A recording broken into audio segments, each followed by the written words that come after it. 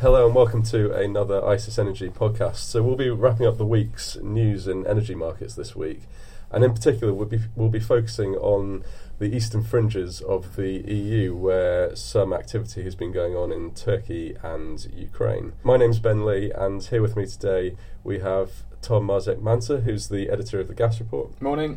And Ara Sabadus, who's the editor of our Turkish Energy Report. Hello. We'll start off in Turkey then. So, Ara, I understand that there has been a delay to privatisation of some energy facilities in the country. Could you tell us about what's going on there? Turkey was hoping to privatise 16.5 gigawatts of gas-fired and hydro generation that are currently in the portfolio of the incumbent EUAŞ. It has succeeded to privatise around 6 gigawatts of thermal and hydro plants, and there will be another 2 gigawatts lined up for sale until the end of this year.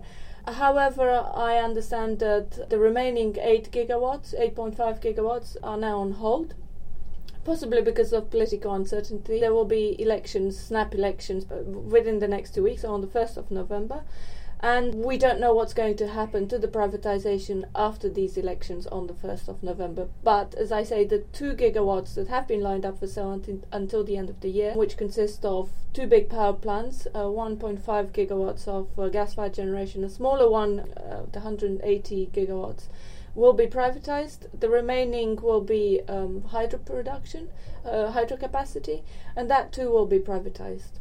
Okay, so this delay to the privatisation of 8 gigawatts, what impact might that have on the market?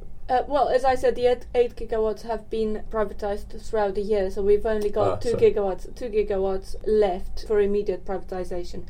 I don't foresee any big impact on the Turkish gas market. A more sensitive issue would be the transit of gas from Russia to Turkey via Ukraine. So I would say that the supply of energy in Turkey largely depends on the transit gas rather than on what's happening on the privatisation front. So I think Tom will be able to talk more about this. Yeah, Tom, that might be a good point to bring you into this then. So I understand there have been some developments between Russian gas heading towards Ukraine this week. Could you tell us what happened there?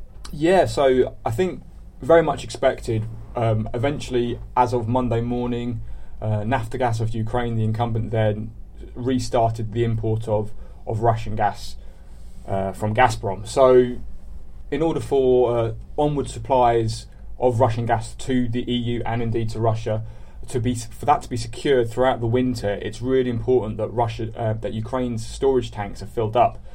And the only way this is really going to happen is for Naftogaz to buy directly from Gazprom.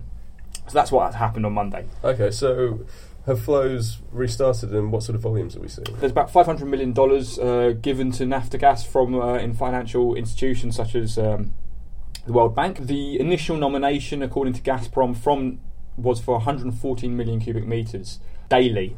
Uktransgaz, which is the Ukraine TSO, publishes data with a few day lag, but at the moment it looks like on that first Monday, only 50 MCM turned up.